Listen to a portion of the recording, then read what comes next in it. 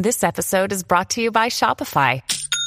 Forget the frustration of picking commerce platforms when you switch your business to Shopify, the global commerce platform that supercharges your selling wherever you sell. With Shopify, you'll harness the same intuitive features, trusted apps, and powerful analytics used by the world's leading brands. Sign up today for your $1 per month trial period at shopify.com/tech, all lowercase. That's shopify.com/tech.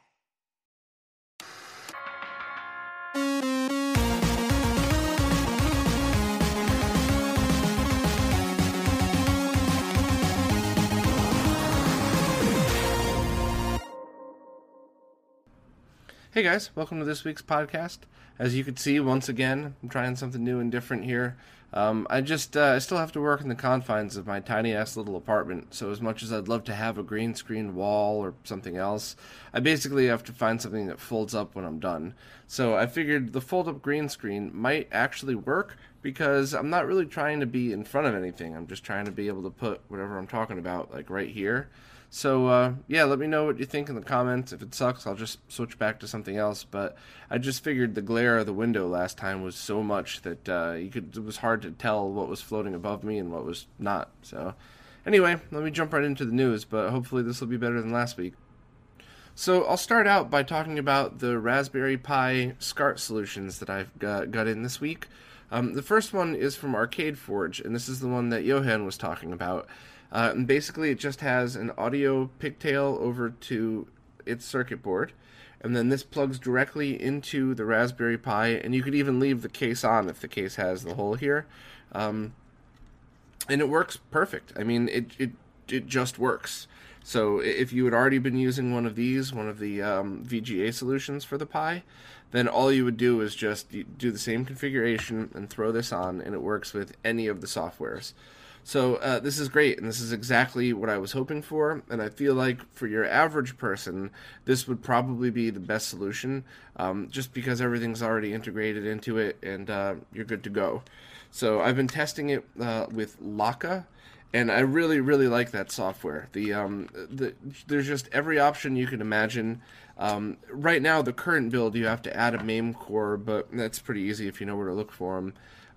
And the Wi-Fi configuration actually works with it, which is not common on the rest of these emulation boxes. You need to configure through wired.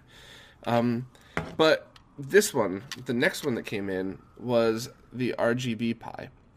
And this is the one that's just a cable with all the components in the SCART head itself. So you would just, same thing, just put it right in. And a lot of these Raspberry Pi cases don't have the little notch cut, so you're going to have to cut them yourself, which is why I cut my finger. But yeah, that just goes right in, and this even includes audio through it. It outputs really nice looking RGB, but you have to use their custom software with this. I think you could probably move the timings and the configuration out of theirs to another one, but this is designed specifically for their version of Recalbox. And Recalbox is my other favorite version of the Pi emulation that I've been using. Recalbox works perfect with pretty much every kind of controller you throw at it. And you don't have to worry about different cores and which emulation. You just load your ROMs in and it does it all automatically. In their version, they're even working on getting pixel perfect emulation. And I know the first thing CRT gamers are going to say is there's no such thing as pixel perfect on CRTs, but there is with the different video modes and timings. You'll be able to tell for games like Mortal Kombat, like when you choose your fighter and then it scrolls down, if it's running correctly, like if it's tuned to the correct output resolution and refresh rate, it's a smooth scrolling, whereas most of the time you'll see that judder because of the refresh rate. But it's a great solution, and he's making constant progress on it, so I really don't know which one I would say is the definitive, this is the one to order at the moment. I would say for now, if you already have a solution that you're using and you just need an RGBS output, Arcade Forge, no doubt. You just plug this thing in and it works with the same configuration files as any of the VGA stuff did. But if you need a smaller footprint, because this wouldn't require a SCART cable because it's already in it, or if you just want to try something new, I would go with the RGB Pi. But both are awesome, and I will be doing a way more in-depth video on this once I have the testing complete. But I would guess that that's at least a month away, because I really want to dig in and do this one right. So for anybody that wants to configure the Arcade Forge one or any of the VGA adapters, just see my 240p SCART page, 240p Raspberry Pi page, and you'll have another follow-up as soon as I can with all of these other ones. And I'll really try to do a side-by-side comparison of even a Windows PC and lag tests and all that. But like I said, that's quite a ways off. Next, My Life in Gaming just uploaded a short video about the status of the FrameMeister, and it's basically what we would all expect. The main chip inside the FrameMeister is going end of life. They're doing one more production run, and they're going to have stock to last a year or two. So don't panic, just buy it from the normal places, and whatever you do, don't feed those eBay sellers. There's some for $800, $2,000. Screw those guys. Don't ever pay that kind of money for it. They'll be back in stock in about a month, and they should have full stock of them in Japan for at least a year. And I still think there is going to be a follow-up product that's probably better. So I'd certainly just, whatever you do, don't go out and spend thousands on one. There's no need to. There'll be plenty coming within a month or so. I've mentioned a few times in the last few weeks how there's an update to the SD to SNES ROM cart, and how the latest version has the best audio chip in it for MSU1 games, and older versions, while it won't affect anything else, the MSU1 audio really isn't as perfect as it could be. And there were a few guides of uploading or updating the amps with the newer one. And now Bordy, the guy who's designed tons of awesome SNES stuff, he just put a PCB up that allows you to make this installation way easier. So there's a link in the description to where the PCBs are being tested. And as soon as he gives it the final okay, he said he's going to upload the link to his GitHub. So if anybody wants, they could just order it from like OSH Park, get a few of them, solder your own chip on it, and make installation way cleaner and way easier. So huge thanks to him, as always, for just, doing all this great work and just giving it away to the community. So thanks to Bordy. And I hope to have him on here eventually in a couple of months. So I can't wait to hear directly from him and hear about some of these crazy projects he works on. Someone recently uploaded a bunch of ROM hacks that allow you to use the N64 D-pad on a handful of games. So games like Yoshi's Story and Mischief Makers. Some people felt that the D-pad would have been a more comfortable way to play that instead of the middle analog stick. And if you'd ever wondered and you have a ROM cart, now's your way to try it out. So the link's in the description, and there's a whole bunch of good stuff on there. The Neo SD team just posted a new firmware for their Neo SD ROM carts. It's version 1.05, and it has faster flashing time for most games, plus a bunch of different additions, like you could hold different combinations when starting the game to get to different BIOSes and stuff. So it's actually really helpful for the MVS version. I still haven't received mine yet. I got the AES version for the home consoles, and I don't think it's anybody's gotten theirs yet. So as soon as it arrives, I'm going to do a full review, of course. But at least by this firmware, you know that they're going to continue to work on the product and hopefully still support it in the future. DB Electronics has just released a 3D design file for a SNES multi-out. So he released the design file open source to the public, and this is really for people that want to add the multi-out to the back of their front-loading NES. He said he's also going to try to work on a design for the top loaders and maybe a few other things like that. But basically, I guess this all stemmed from the fact that you could buy them online, and some people sell them for fair prices, but some people were selling them for very unfair prices, and he kind of got frustrated. So he made his own 3D model, and now he just gave it away to everybody for free to share. So if you have access to a 3D printer, I'll link in the description to where you can get them, but just download it and make your own. And then he also has the design for the PCB in there, which you'll have to get from a normal PCB manufacturer like OSH Park or something. But thanks again to Renee for donating something else to the retro gaming community. And I'm going to try to get him on next week to kind of tell his story and to bother him a lot. So we're looking forward to that too. Analog NT just posted a video of all the features of the NT Mini, and it shows different things like the RGB output, and it does 5x scaling. So it seems very cool. I've asked for a demo unit, and I've actually asked to get the owner on the podcast to kind of talk to him about his products, and hopefully that happens at some point. I would love to do a full in-depth review of it. I'd actually love to do the review first and then kind of get him on to get his thoughts on it. So I'll keep bugging him, but it's up to him if he wants to do it or not, I guess. The Video Game Attorney just posted a guide on Reddit that really goes through what anybody working on any kind of software video game project should know before going any further. It really kind of just goes over a cheat sheet and pricing for any time that you really want to protect your own work, or you're trying to start a company, or you just want to protect yourself, pretty much. So I really recommend it that anybody that's even remotely interested in this stuff just give it a quick read.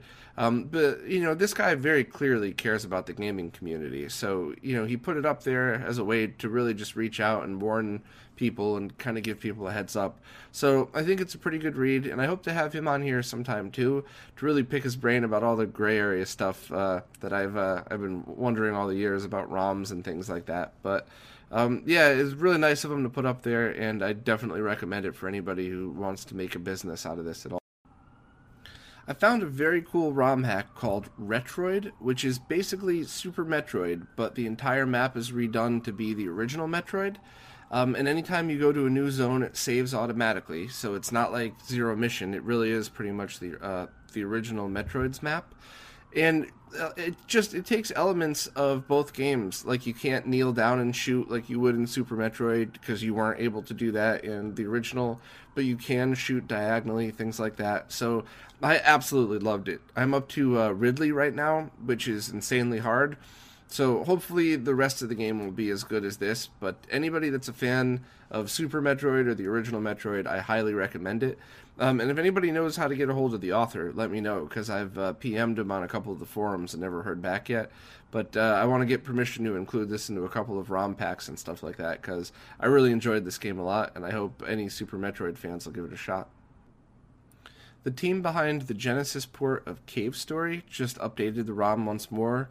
It's mostly just bug fixes and a couple of music tweaks, but it's great to see they're back on the project. They took a well-deserved break for, I think, a month or two just to kind of chill out, but it looks like they're back on it, and I'm really excited and can't wait till this one's totally finished.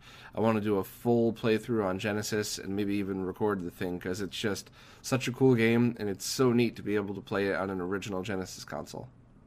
And lastly, it looks like the NES Classic hack tool has been updated again, and somebody put the entire NES library on it. So I think that's it. I think it's fully hacked, and now it's probably worth getting if it's available again. It's still not my favorite way to play NES games. I mean, not even close, but for that price, to have the entire library on it, yeah, it's a pretty good deal. So thanks to Owen Phoenix for sending me that tip, and if these things ever come up for sale again, I'll let everybody know. Okay, on to the Q&A stuff. I guess I got to start out by talking about the Switch. There were a ton of comments about rendering in 900p and how it works, and how that's just kind of the way things are going. And I think my only point was that the Switch is supposed to be a next generation console. And at the very least, I would like to see it output 4K, which it doesn't. So, and the reasoning is because in 2017... there's going to be way more TVs that are 4K sold than anything else, because it's just cheaper for the manufacturer to keep spitting out, hundreds of thousands of 4K screens rather than try to keep up all of them. And I understand that no console now is going to render in 4K, or if they are, it's probably going to be, a while before they figure that out. But at the very least, maybe upscale it so we don't have to rely on our TV's crappy upscalers to do it. But as far as the other technical details, I think maybe I was just sick and out of it and talking out of my ass, but I guess my only point was that it doesn't feel like a next-gen console. It feels like it feels like specs from 5 years ago. So I guess at the end of the day, it doesn't matter at all as long as the games work well and are fun to play. It just, as somebody that, loves games, and especially loved Nintendo growing up, I just really wish they'd pushed a little farther to have something that, it's basically as powerful as your average tablet these days. So what's going to happen 5 years from now when there's another generation of other consoles and this thing not even going to come close to keeping up? So maybe I'm totally wrong, but I guess we'll all see in a few months when the Switch comes out. And another mistake from last week, Vitor asked a question, and I didn't answer all of it. I forgot to answer the second half, which I thought was kind of important, and I pronounced his name wrong. What a shock. Let me see if I can get it right this time. Dalakoya? I'm sorry, man. Please don't be offended. I suck at all these things. But he was asking my opinion on plugging consoles in one at a time versus having everything tied up in like a Switch setup. And I think I get a little carried away sometimes when I talk about adding different switches and components and drawing up the blueprints of your ultimate setup. It's really, there's nothing wrong with plugging each console in one at a time, and in many ways it could be a huge help. So obviously, you don't need to worry about running your cables nice and neat and then having to take them out for something. But also, you don't have to worry about points of failure. So you're going to get, anytime you add anything to the mix, another switch, another cable, there could be something broken in the chain that, maybe you just lose a little bit of signal quality. Maybe the video looks good, but you get some audio hum. There's a million things that can go wrong. And when you're plugging directly in one at a time, not only is that chance lessened, but troubleshooting's way easier because you have way less components. So right now I have my RGB monitor on wheels, and then I have my consoles in boxes.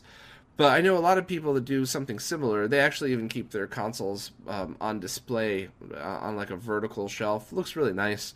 And then I have the retro DC powered, so it's one power supply that works with almost all the consoles. And that way I could just go over, the power supply is right there. I have a SCART to BNC adapter, so I could plug that in. I haven't gone too crazy and gotten direct BNC adapters for all my consoles, but who knows, maybe that's around the corner. But yeah, it's a great solution, and it might be the better solution for many people. And I feel like I often forget to talk about it. So sorry I forgot. And he also mentioned that, I guess in the context of when is emulation a good choice or a better choice, and he mentioned consoles like PS2, N64, and the Wii, and the GameCube, of course, that could actually be rendered in higher resolutions with good emulation, like the Dolphin emulator, for example. And, I kind of have mixed feelings about that, because I've seen Mario Kart Wii rendered in 1080p, and it was just gorgeous. I mean, I had no idea that game could look that good. But it's still emulation, and you still might get lag. But maybe the lag is a good trade-off. Maybe it wouldn't matter in certain games. With things like the Bliss box, you could certainly plug your original controllers into it for things like PS2, but in N64. So I don't really know where I stand in that yet. I guess if it works for you, then that's obviously always the right solution. But testing lag on those things is something I would like to do eventually. But if you're only getting a frame of lag, I think it's usually minimum 2 frames, probably more like 3 or 4. But if it's less than that, I think I might rather see certain things rendered in a high resolution than not, I guess. But I hope that was an okay answer. And sorry for not pronouncing anything right. And I hope I didn't ramble too much. Next, I get a message from Sean on Facebook asking, since so many capacitors are going bad in consoles, what about inside the cartridges themselves? And I actually never even thought of that, and no one's asked that question before, so I reached out to Voltar to see what he would think about it. And he said the capacitors found in carts, for the most part, are bypass capacitors from power to ground. And that's kind of like if you do your own 7314 chip, you add that capacitor between 5 volts and ground. It's just more like a filter. And it'll work without them, but, it's not the best practice, I guess. And he said he's seen a few cartridges not boot because of that, but not a lot. So it's not something that you should be pulling your cartridges open and replacing all the gaps on, it's probably 1 or 2 for each. But if your cartridge fails, first thing I would do is make sure that the contacts are clean, and then second, I guess now, I would check the capacitor. Unfortunately, unlike resistors, you can't just put a multimeter up to them. You'd actually need a capacitor checking tool. So, if you'd have to visually look. If the capacitor is leaky and damaged, yeah, definitely broken. But if not, and if your cartridge isn't working anyway, you might as well just change it out. It's not an expensive thing to do. So, but great question. Not something I ever thought of before. Next, Matt G asked, are there any inexpensive scalers out there that will upscale the Game Gear's resolution of 160 by 144? And no, not really inexpensive scalers. You would have to use something like a DVDO scaler with a zoom function, or you could use the FrameMeister with Firebrand X's profiles. But if you're doing the original output resolution, no, there's really not much you could do. Also, if you want to do McWill's Game Gear mod, that'll do 480p, and there's also another stretched mode, but as you'd imagine, I prefer to use it in the original resolution of it, just into 480p. But it's kind of tricky when you come to the handheld consoles like that, because it's hard to make them look good on your average TV. But I still, my preferred way to do that was just 240p out directly into my PVM. So maybe somebody knows of a good tool that has a zoom function that'll work in 240p for the PVMs. Maybe there's some crazy Extron device that'll do it, but if you know about it, post in the comments. Next, LeChuck333 asked if I know of a good HDMI to SCART downscaler. He's getting the Ultra HDMI and wants to use the deblur on a PVM, and he would rather try to downscale it than get a whole different RGB mod with the deblur firmware.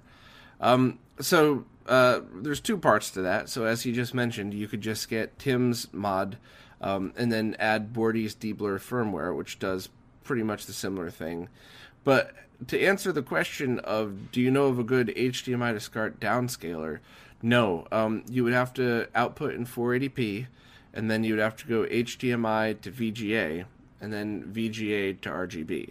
So the devices for that would be the Mimo Genius 2 or the Extron Emosha, which are either really expensive, hard to find, both. So unfortunately, there's no good answer to your question at the moment, and I hope somebody will eventually make a downscaler for us, and things that could take, I would just have a DVI input and, whatever VGA, BNC output. That way you could do digital and analog, as long as it's 480p. Cut it in half to 240p. So hopefully someday somebody will work on that, but at the moment you're kind of stuck. Stimp3413 asked if there's a ROM set like the Smoke Monster set that has all the completed games 100% and unlocked. No, but that's not a ROM set. That would be a save game set. And every time I've tried to find those, I would just Google it and I would find a website that maybe has something posted here or there.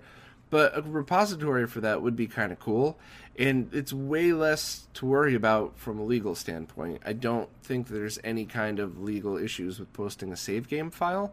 So if anybody knows of something like that exists, please let us know in the comments. I'd love to check it out. And lastly, Dan Mons posted some good info in the comments. So first, when I referred to a CRT monitor being put on its side and used the long way, I called it Tate. And apparently that was very wrong. What a shock. I mispronounced something. And according to the definition on the Shmups forum, Tate is a shortened form of the Japanese verb tatiru, which means to stand. Pronounced tate, though the common mispronunciation of Tate has gained semi-acceptance. Also commonly spelled with all capital letters, though it's not an acronym. Well, that was my confusion, because I saw it with the capital letters and assumed it was an acronym, and that's why I've been calling it Tate. So Tate seems a little weird. Sounds like I'm talking about tatas or something, but how about I'm just going to call it vertical CRT. And also he posted a really great link that describes how different mode lines in CRTs are created, because a lot of times, I think even myself, I'll mention pixels, but there are no pixels on a CRT. In the world of flat screen TVs, sometimes it's just really easy to describe things that way, but it's not a pixel at all. And this article is kind of long, but it goes into great detail describing exactly what's going on inside a CRT. I thought that was pretty cool. So thanks very much for posting both of those, and keep them coming. Okay, up next I have an interview with someone who created many MSU1 audio hacks for the SD to SNES and Super Nintendo emulators. And I was really excited to talk to him because I've been listening to his work for a long time. He goes by Dark Shock on the forums sometimes. So if you notice MSU by Dark Shock, it's him. And his name is, here we go, another murdered pronunciation, Michaël Larouche. Yeah, I'm sorry, dude. I called him Michael in the interview because sometimes I'm just a stupid American, as much as I wish I wasn't. So, sorry. I'm pretty sure it's Michaël, but who knows? I hope everybody points and laughs at me when I get all of these pronunciations wrong, and I really, really hope that nobody takes it personally, because I suck at it. But interview was awesome and a lot of fun. We get to talk about a lot of cool things. And you might notice one or two cuts in there because I tried to put in a piece of a picture or show a website while we were talking and failed miserably. So, but hopefully the audio came out very good this time. I tried really hard to not make any more mistakes, and I think it was fine. The last one, when I interviewed Querdimoto, it was fine when I tested it, and then as soon as I uploaded it, everything got a little crazy. So let's all cross our fingers, and thank you again to Michaël for a great interview, and I'll see you guys next time. Okay, guys, I am here with Dark Shock Michael from Canada. Where in Canada are you?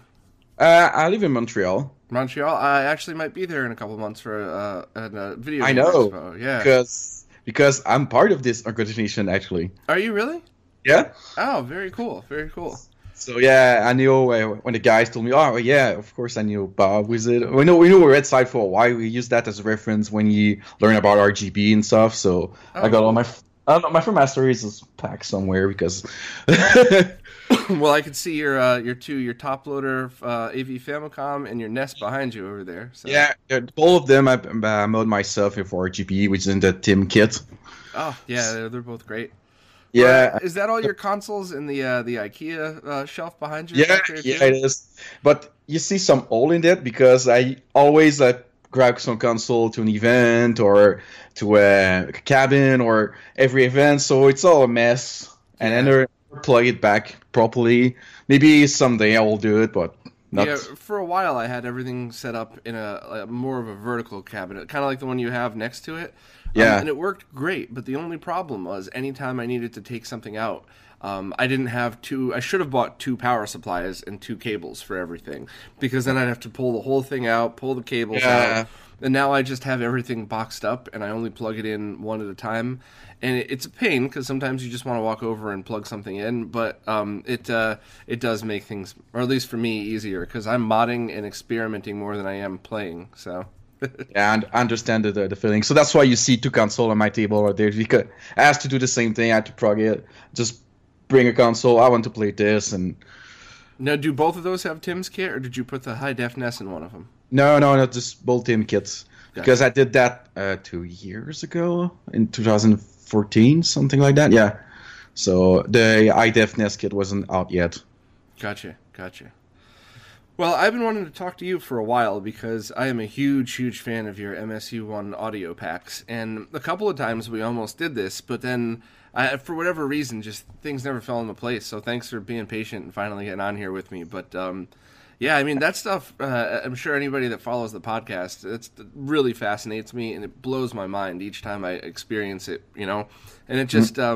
I always like to talk about people who do that, and you were one of the first names that I saw pop up when the MSU1 audio stuff first started coming out. Do you want to talk a little bit about that and how you got started and things like that?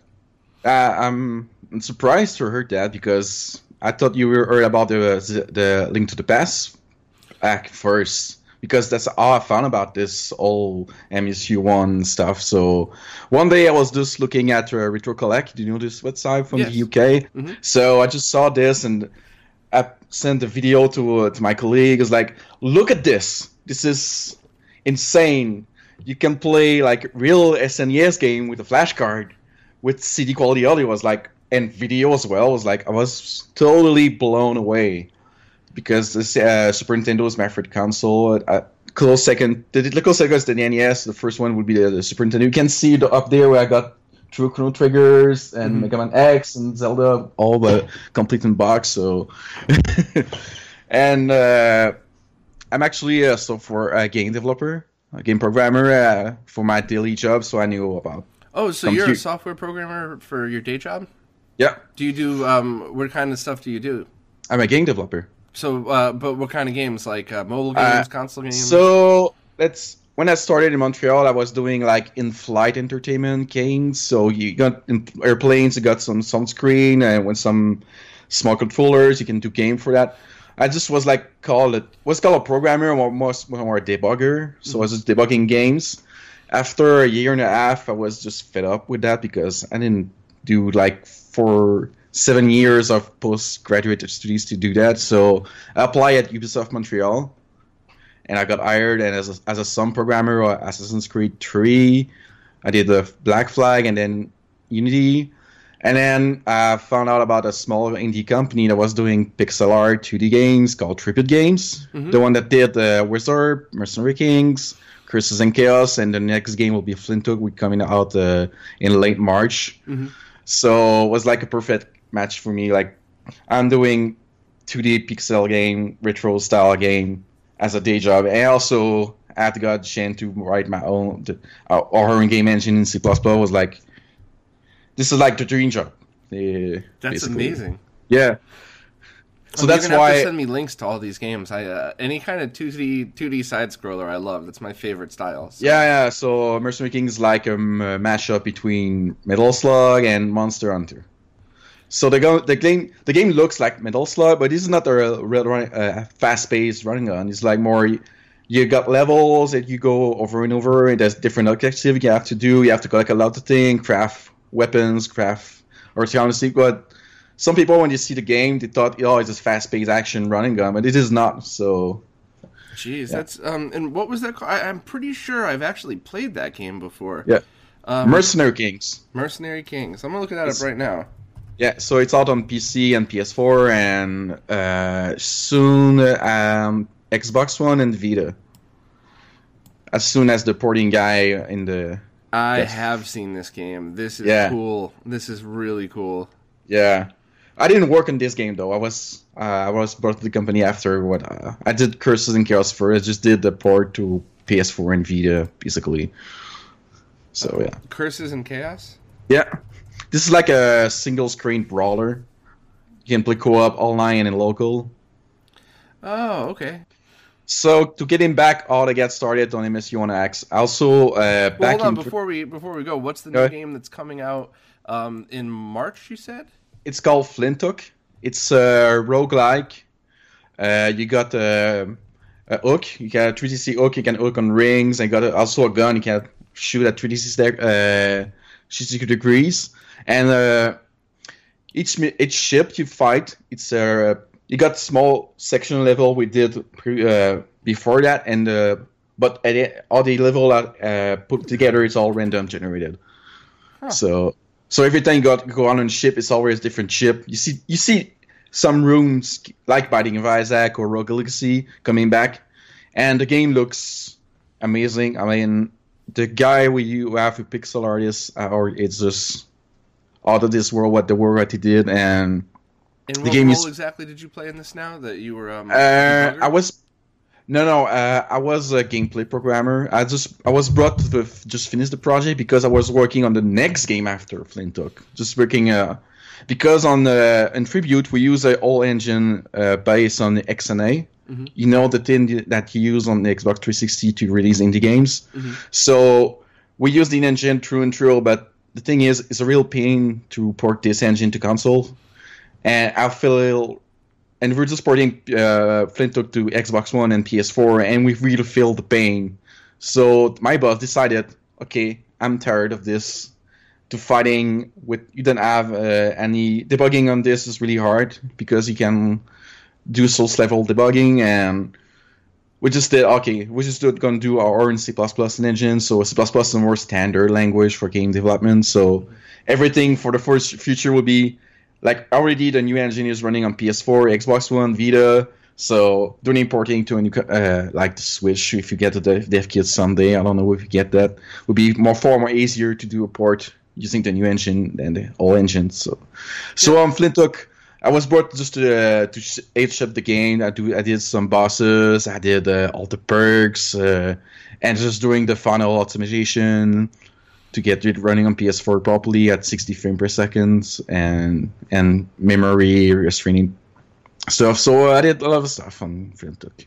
Yeah, that's funny because that's something that's just in the past few weeks a lot of us have been debating, and I have always held strong that a 2D side scroller really needs to be 60 frames a second. You can't do it at 30. So no. For 2D game, you have to be at 60. It feels weird. For 3D game though, 3D is fine. 3D frames per second is fine.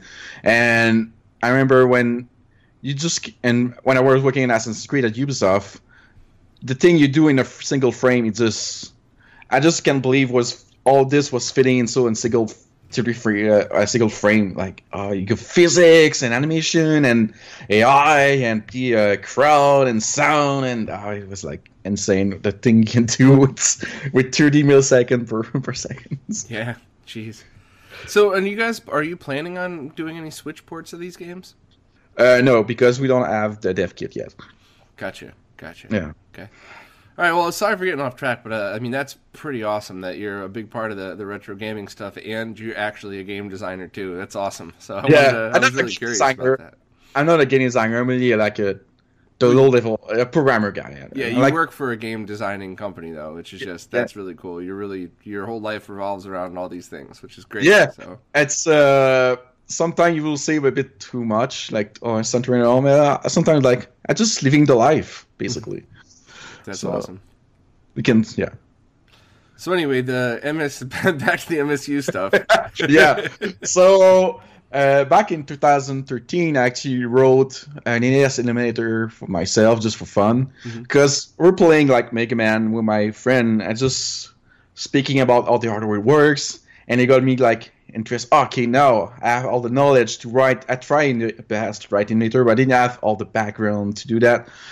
And this, now I finally achieve, except for audio. I didn't do audio, but at least I can play Contra or Donkey Kong, Super Mario Brothers. So like, this is great achievement. So I knew about 6502 assembly language, which is what this SNES used, but like a more modern-ish, hackish way to do 16-bit version of 6502. So when I saw the Link to the Past hack, I was like, I can do this.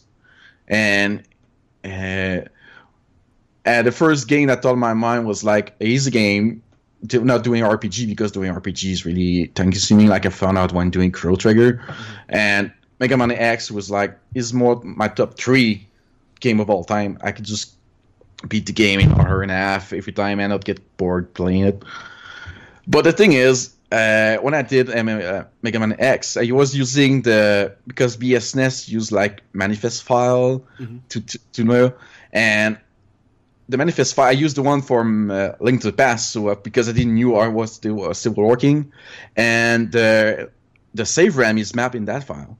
But the thing is Mega Man X use save RAM to check if the user in a copier. So just for copy protection kind of thing. So if the save RAM is mapped, you see all kind of weird glitches in the game. But I thought it was my code doing that. Until I figured out, you gotta be kidding. Like a month after that, I was figured, you gotta be kidding me. Only because the save RAM was mapped. Because I was just trying to just undo all the copy protection thing they did. I found a forum post doing that. The guy already figured out all. The cat. And it was a learning experience. But I have the time doing this because I was at Ubisoft. Yeah, between projects you have downtime. You can do like very one. So I was at work and doing MSU1 hacks, and one of my friends asked me to do a small modification to the NSS player for the power pack. So I did that at work. I just brought my Famicom at work, like nobody noticed, nobody cared. I did that for 2 months. I wasn't assigned to any project, so I just started doing that. So I guess when the first one I saw was the Zelda DX one, and then right afterwards there was just a bunch of them. You did Mega Man X, I think Mega Man X 2 and 3 as well. Yes, and then Mega Man Rockman, which isn't that? No, that's the one coming next. I don't know yet if I'm going to do it because I'm quite busy with the live stuff and so. But okay, I did Mega Man X. Rockman 7, isn't that completed? Yes, I did Mega Man 7. Yeah. Yeah, gotcha. Okay, that's the last one I did. But there's Christoph, the Poland guy who did heavy metal music of Mega Man. Yes. Is right now doing a playthrough of Rockman in 40. Oh, gotcha. So I already get 2 comments about guys. Oh, I can't wait to hear the Rockman 40 hacks. So maybe I'll just do it because it's all Capcom stuff. Capcom music system is basically the same between the games. Mm-hmm. So when I figured out Mega Man X, doing X3 and X2 was much easier to do. So because you see some pattern and similarities between the codes. So yeah. It takes much less research to do that. I guess you also did Secret of Mana? Yeah, it was a request, actually. Because I'm more a second Tetsuto 3 guy. Mm-hmm. I never played Secret of Mana as a kid. Nobody I knew asked this game, so I had the nostalgia factor attached to it. Mm-hmm. But at first, I knew about Second Tetsuto 3 because when I was a teenager, I was part of the French translation scene. So I knew about all the Japanese RPG, Bahamut Lagoon and Second Tetsuto 3, which is called Secret of Mana 2 for some people. All their, what's the other stuff? Treasure of the Rudras and all the cool Japanese exclusive RPGs. So I first played the sequel only before Secret of Mana was so when I see Secret of Mana, I was like, the graphics are not the bad, are not greater. The music is okay. I think I really like the Secret of Mana 2. So, but I got 2 people. I got the whole pack of music. So I just figured out, okay, they got 2 people that put together a pack of music for all the game. Okay, I just have to do it. And also I found out that the code. This Microsoft code for music is kind of similar, but you can see in Secret of Mana the code is older than Chrono Trigger. Mm-hmm. But you see some similarities between the two. So now I see you got there's a bunch of different versions of Top Gear 2. I think yours was the CD32 Amiga version. Yes. The Top Gear one was a request as well, and that's my least favorite of all of this because I tried to boost the audio for the CD, and the sound of the motor was still louder than the music, even on emulators. So, but the flash card is way worse because the SD to SNES, the volume output is really bad. It's not for the newer version, the Revision H. Mm. It's really like the best mixing you can get. But I got the F version, so me too. Yeah, so I can hear. But it was a request, so the guy said, just take the CD32 version of the track, and the track are not really good. It's like really smoothy, jazzy feeling kind of thing. Yeah. And the Turkey 2 track is more like a Rush influence, like a 80s Rush, like a older Fire kind of vibe for Turkey 2. I preferred like the original version than the MSU one I did. I also did when I showed my friend the Mega Man X hack, it was like, you gotta do rock and roll racing. It's like the obvious. That's funny because that's my least favorite. Hold on. Yeah. Ooh, sorry, I'm still getting over a cold. But it's not because it was a bad job. It's just because you put the original songs in, which is awesome, and most people prefer it. But I almost kind of thought it was like. I don't know what the right word is. Just oddly charming to have the digitized versions of those songs that I liked. You know? I mean, Team Fallen did a great job to convert the song to the SNES format. So they are. I understand the quirky feeling you get when you play the original version, but like when you heard that to people playing when you start the game with the real audio, was like the feeling is so great. Yeah. So every time I heard that with the really powerful speaker system, and when my friend was blown away. I got chilled down my arms. Yeah, and it's funny though. You just mentioned how the newest revision SD to SNES fixes the audio, but the rest has issues. A few weeks ago, there was a post up that shows how to improve the op amp in it. But Bordy, the developer that does all those awesome things for the Super Nintendo, he just he finished a PCB design, and I think it might be on GitHub. I'm talking about it this week in the news, but basically you just order a PCB from like OSH Park or one of those places, and then you take the SD to SNES, you remove a couple of the components, you stick this thing in its place, and you solder to it. And it makes you could upgrade the amp fairly easily. I mean, if anybody that's done any kind of basic modding could probably handle it. So as soon as that's together, I'm going to make one, do a guide on it. And I really think anybody that owns an older SD to SNES should do that. It's a big improvement on the audio. I'm really interested by that. I don't want to figure out the plans. I'm a software guy, not a hardware guy. So I know to auto solder, but doing like design. So getting a easy PCB, I just can put it out, do some solder, and call it done. I'll be like really interested to do that. Yeah, and if you were able to do the NES RGB stuff, this is probably the same. It's it's going to take a lot less time, but a couple of the surface mount components are a little bit smaller. But if you could do that, you could definitely do this, no problem. Yeah, like I said to my friend, when you desolder the PPU, you're like a real man now. Because it's like your rite of passage. Yeah, it's a rite of passage. Yeah, you did this. Yeah. Out of curiosity, what did you use for the desoldering? What tools did you have? For the NES, I use like a pump. One of the hand pump ones? Yeah, the plastic end pumps. Oh, God. It was a real pain in the ass.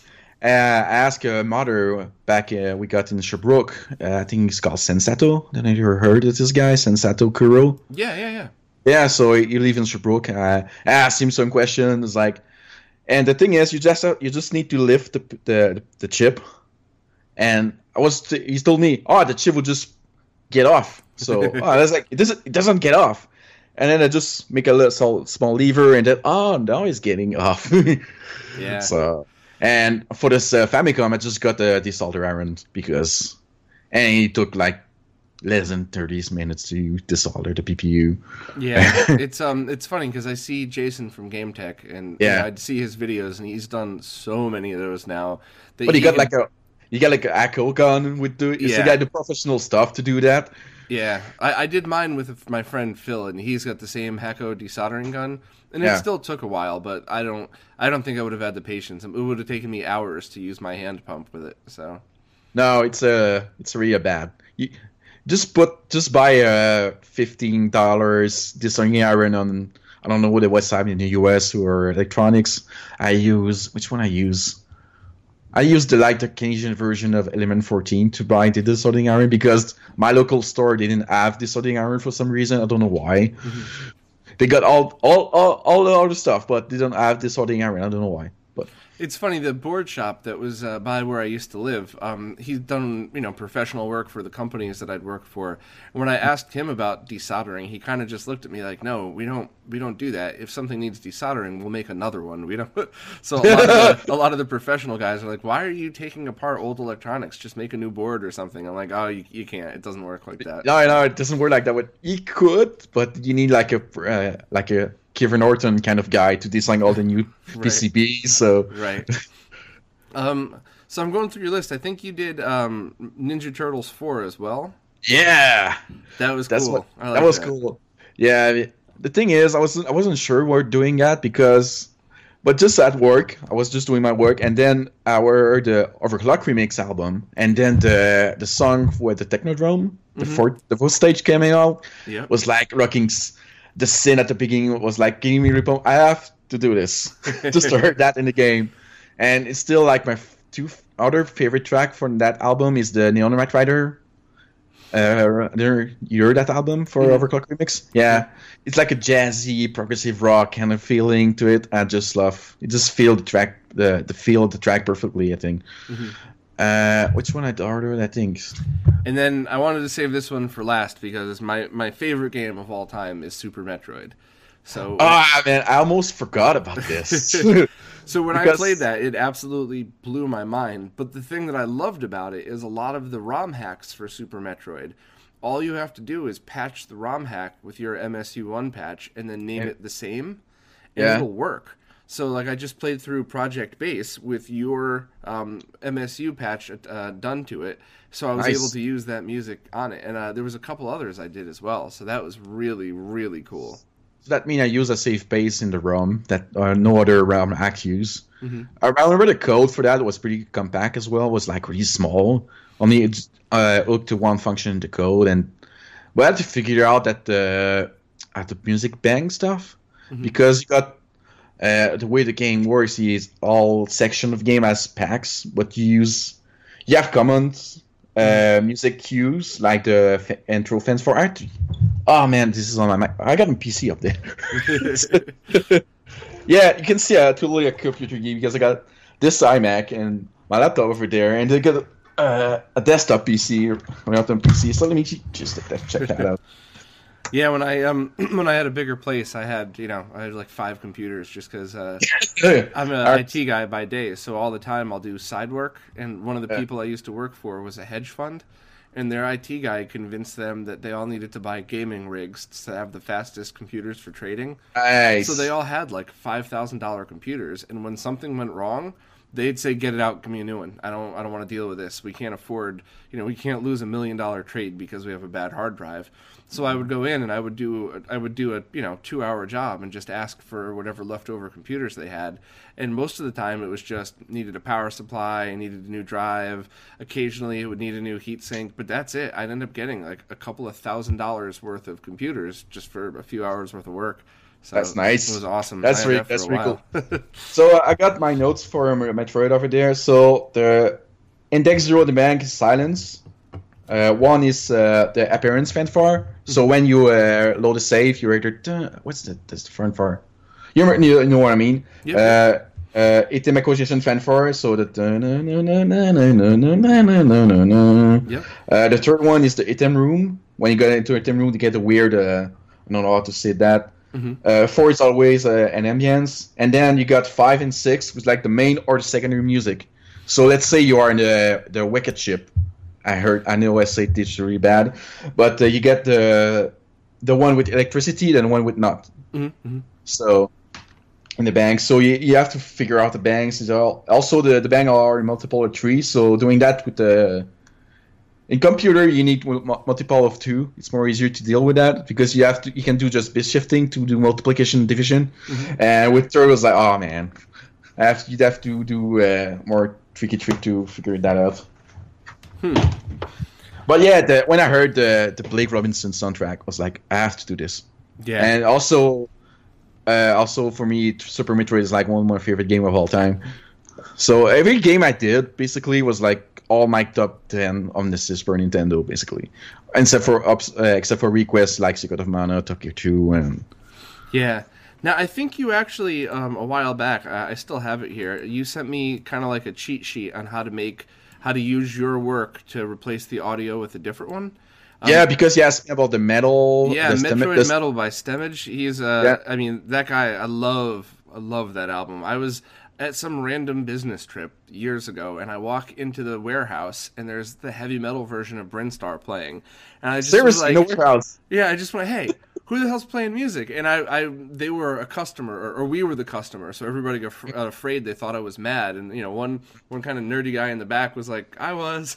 What the hell is that? He's like, Metroid Metal? I'm like, oh, where's the website? Give me it right now. I love it. That's my favorite game, and it was funny as hell. But yeah, I went nuts when I heard that, and I'm trying to oh man, I got it here somewhere. But oh yeah. So you sent me the list of which file is what, so I should be able to just take the music and then use a converter and then rename it just to the same files that you have. Exactly. Right? But the tricky part with when you do edit audio is finding the loop points. So you have to, in Audacity, you have when you use in the bottom, you see the time. We can set that to samples. So that's why that's what you need to use. You need to use a sample point to tell the converter, oh, the loop point is there. But finding that is a real tricky point. Well, could you do that, or could you just treat it like a soundtrack, so that the song ends and then there's 2 or 3 seconds of silence and it begins again? Yeah, I can do that. Totally do that. Yeah, but because I figured for something like that, where Stemage went and recomposed the whole songs, and now there's a start, middle, and end to each one of them. That I figured that would be the safest bet. Keep his work, Yeah, if the work is only for yourself, just do whatever you want. But for me, always like to be like as close feeling to the original. Like I don't want to hear like as feelings. Like when you play old CD based game on like a Sega CD on PC Engine, you heard like the silence at the end when you start the little CD track. I don't want to hear that. I want to be like feel as playing the original game, but just with CD quality audio. So finding the loop point in some of these remixes is really really hard. Yeah, definitely. Yeah, I mean that's still on my list of things to do. I've just every time I turn around, there's 10 more things I add to the list, and I get through 5 a week. But then there's 10 more the next week, so it's it's hard. And I really wish there was more hours in the day so I could start doing all these things, because that's just you just can't imagine the project I have in my head. I can't do because I got to work, and when I got to work, I don't want to program because I'm tired. My brain is like I want to do other stuff, so yeah. I have three projects on my computer just waiting to get me time. So, like, one of them is when you look at my GitHub, you see like an Arcade MTL NHL 94 project, and the goal was that to use the expansion port of SNES to send comments to our Raspberry Pi, and then do a digital scoreboard. Oh, well, that's pretty cool. Yeah, but the thing is, since the Raspberry Pi work at 3.3 volts, but the SNES run at 5, so I have to do level converters, and this is the part that I just like, I can lose interest because I have to do that before to figure out protocol between the SNES and the Raspberry Pi, and I asked Cortimoto, yep. Yeah, he's doing like a SNES connector. I received that. I tried it in my Super Famicom. And I just broke it off like 5th minute after I got it, and it's still stuck inside my Super Famicom. I was like, I just paid $80 for that and just broke it in 5 minutes. Oh. Oh man, I've done that before. I hate that. Yeah. So I've looked at this project in a while. So maybe when I'm done with buying condo stuff and finishing Flint Hook, maybe I would get back to this, but. Oh, we can see my cat in the back. Yeah. What are you working on? Any other MSU things at the moment now? I mean, I know you said you had you just mentioned that other Mega Man one, but were there any plans in the future to do others? I'm pretty burnt. I have a Actraiser Ack. I started, but the thing is, it's like Chrono Trigger, and you use music to synchronize the game. So it. Like I said, when you have in the first action part of the game, it waits for the level music to stop before triggering the AI and the music of the boss. So currently, you see the end level boss and does nothing because he doesn't know the music of the level has stopped. And I was like, I was kind of burned out because Chrono Trigger was a real pain to the ass to get it working. There's a lot of moments in Chrono Trigger you have to wait. It used music like sync points to trigger parts of like cutscenes. So in the jet bike scene, when you finish it, there's like a pan of camera running around, and you wait for music to start triggering that. So I was playing the game. I was looking at the game. I was like, something is wrong there. I remember like something. I think there's more stuff. And then I look at the game. Right. You have to wait. Because the SNES only 4 ports to connect with the sound chip, so it's really pretty easy to figure out, okay, which register you use to connect with sound chip. I use this one, and then I just tell them, it's already loaded, so it starts the camera panning. Also, the ending, use that to synchronize the fireworks and triggering the cuts, all the camera changes. Also, when you use Epoch to go to Lavos, you use also music to synchronize stuff. So yeah. Chrono Trigger was like, that's why the project took me like a year to do. And isn't Cortimoto working on that now as well? Yeah, I'm really happy he's working on FMV stuff because I knew nothing about the PPU part of SNES. I only knew the CPU and the sound chip kind of thing. And I want to learn about the PPU sometime in the future, but I didn't get the time to do this. So I'm really glad he's doing this because I was so burned out on Chrono Trigger. Because during an RPG, you have to do the whole game to test. Mm-hmm. But I have to admit, I didn't do that for Secret of Mana. I just pray that everything works and let the people just come out with blog reports. I never got any, so I figured out I think it's good. But for Chrono Trigger, I know this game by heart, so I played this game. I can do the whole game with a new Game Plus for about less than 10 hours. So doing the whole playthrough of the game to test everything is really easy to do for me. You know, every time I say this, people get really upset, but I have never played Chrono Trigger.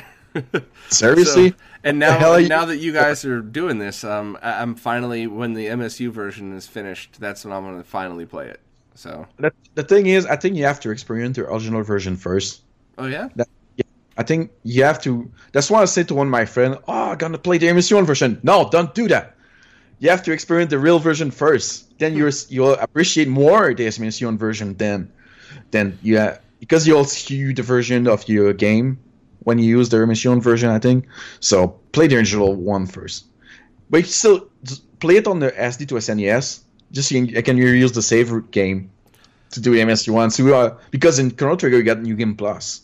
Well, I was just going to say, too, a lot of times I've swapped back and forth, so I could just start playing Chrono Trigger now and then rename the save file the same name as the MSU audio file and then just pick up where I left off with MSU. Yeah, exactly. Yeah.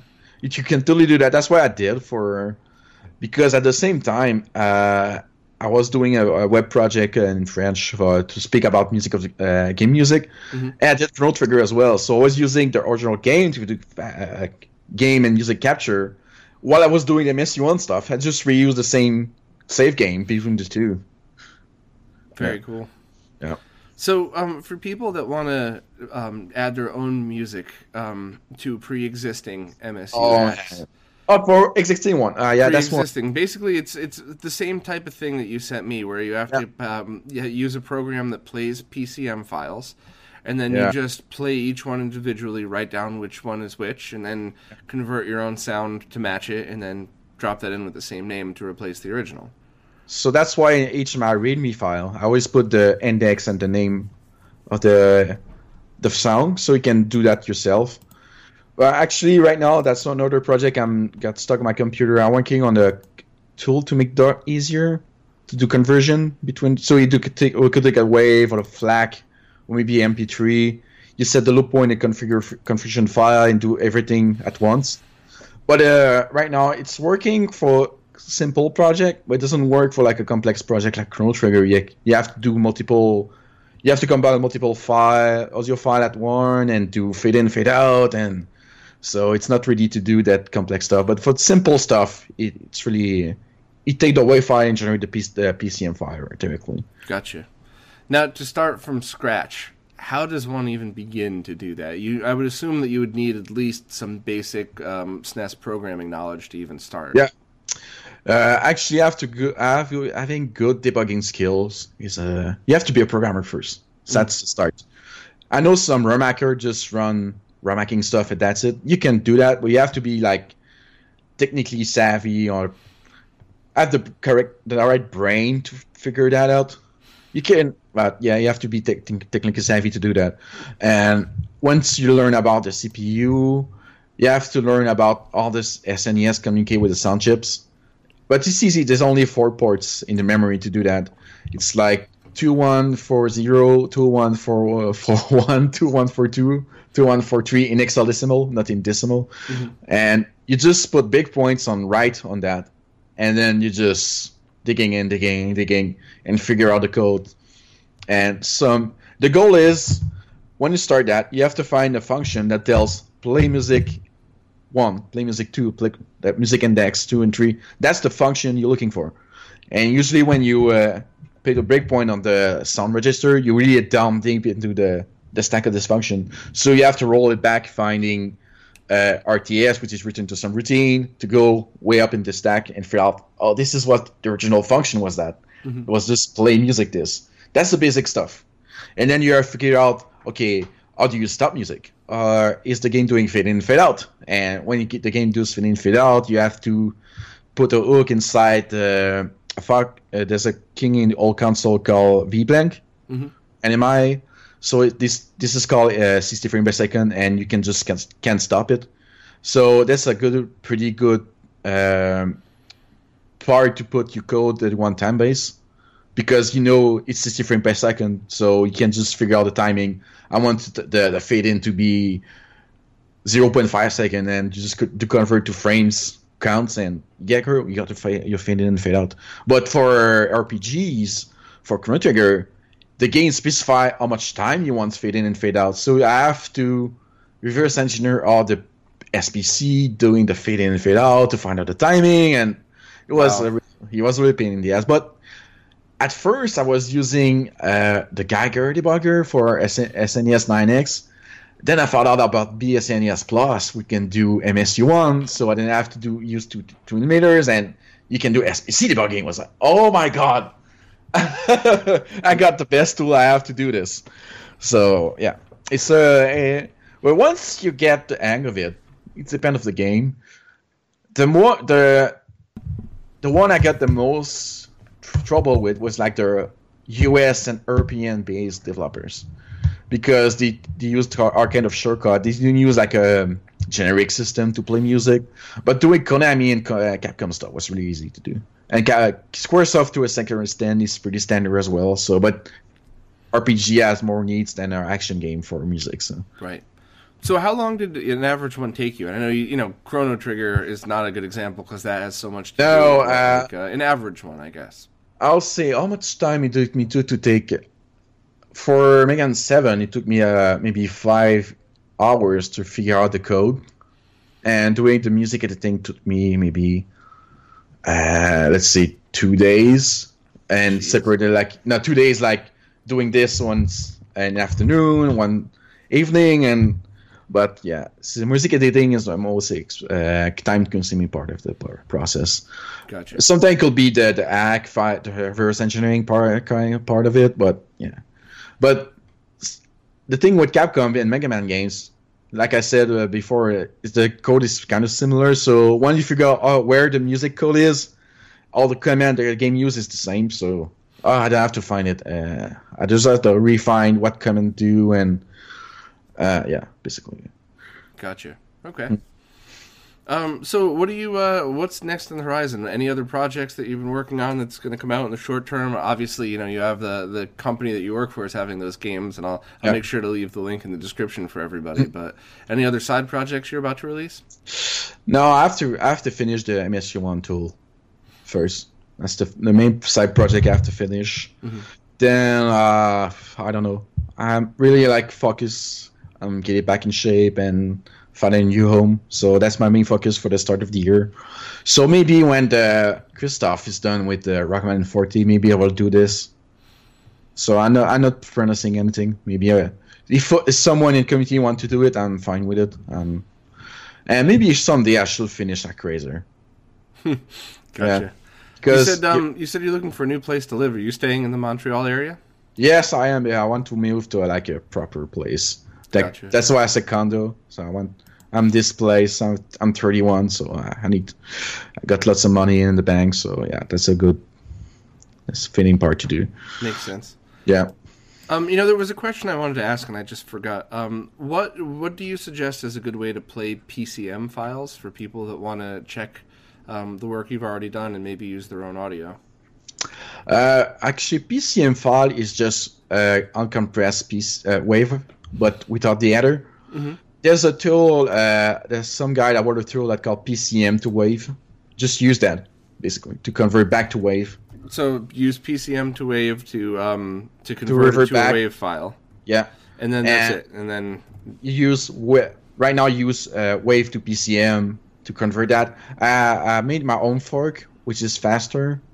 I took two version. There's a C# and a C version. Mm-hmm. I took the C version and made it faster because I know for some reason the guy who did this what's the modification I did? I think it was really byte by byte instead of reading by blocks. So it is pretty slow to do that. I just okay, I just made my own. So that's why I tell people in my act to use my own, because it's way much faster, and also you can specify a loop point and an output file at the same time. Gotcha. That's the thing you can't do with the C# version. So that's why I was looking for another tool to do that. And this, you can use the C or the C# version, but I prefer the C version and the my version, my fork to do, which is faster a bit. Gotcha. Gotcha. Very cool. Well, thanks again for coming on, and I'm glad we finally had a chance to do this. I think I just saw the date on the email. It was from June of last year. So yeah, something like that. I think when you did the interview with Retro Dan.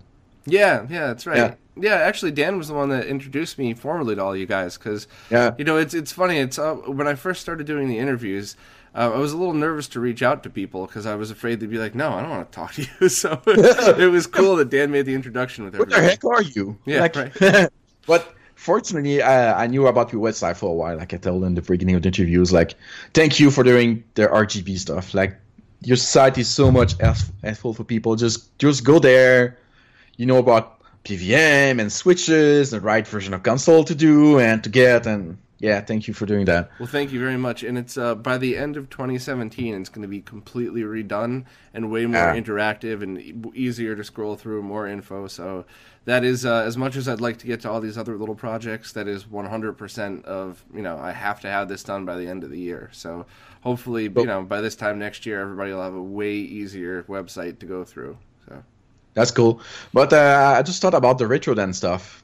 Because there's some bit of controversy about him. No. Yeah. Okay. So when I did Mega Man X, I've stumbled upon this channel of Drakon on YouTube. I have to speak about this guy. Okay. So. Wait, no. Michael Badass Consoles always says, "Don't. If you say Draken's name 3 times, a stick of hot glue will appear on your desk." That's so funny. Don't do it. It's a curse. So yeah.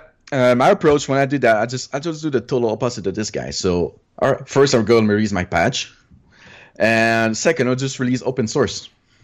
So that's why I release on GitHub everything.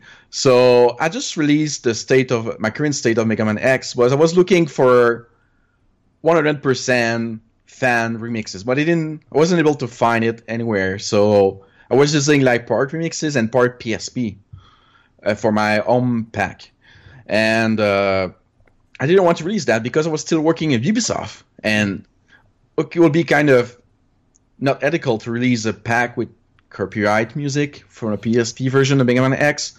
And I was just sitting here at my GitHub, and I was just too busy to ask on Overclock Remix to find new music. And then I found out, my friend told me, "Hey, check out this news on Retro Collect." I was like, "What the hell is this?" And the guy just took my code and released it. Never asked me to do. I was like, what the hell is going on? So I just do some research. I found about this guy, and then I found the post on Zeldix forum. I was like, okay, this is not right. What the hell? I asked for apologies because you didn't ask me for that. I will just gladly let you do that, but you didn't ask me personally. It was like, I was really pissed off. Really, really pissed off. But fortunately, he did apologize, but after that, he just ran off from the scene, basically. But gotcha. Well, everything seems cool with Retro Dan now, though. Yeah, it's pretty cool. He did apologize, and when he did the interview with you, he did mention me. So yeah, no, what's the term in English for that? No hard feelings. No hard feeling, basically. Yeah, it's cool. And whatever you want to do a project, I really open arms about it. Just come. I would do a collaboration with you, man. I don't care. Yeah, just do it. It's funny because a couple times people have accused me of taking other people's work, and once or twice it was total by accident. I just forgot to put the credits, and I immediately added it. I felt bad, but most of the time it wasn't. And the funny thing is, I brag about the people that I get to work with. Yeah. I think it's much cooler that I get to say, hey, look at these awesome people that I've been working with, and look what they did, and here's links to their website, but I'll always host it here for people that want. So I never really got upset. I just kind of laughed when people are like, hey, you stole my work and put it there. No, man, I spent about 8 hours with the freaking multimeter soldering and desoldering chips to try to figure it out. We probably figured out the same thing, but if I did it first, I wouldn't have wasted my time doing it all over again. Yeah. So, yeah, it's funny. I just, Yeah, I would rather credit people. I get excited when I get to work with people that have way better skills with these things than I do. So It's always exciting, yeah. Like René from DB Electronics, like the guy is like, I want to have to with hardware skills. Like I want, yeah.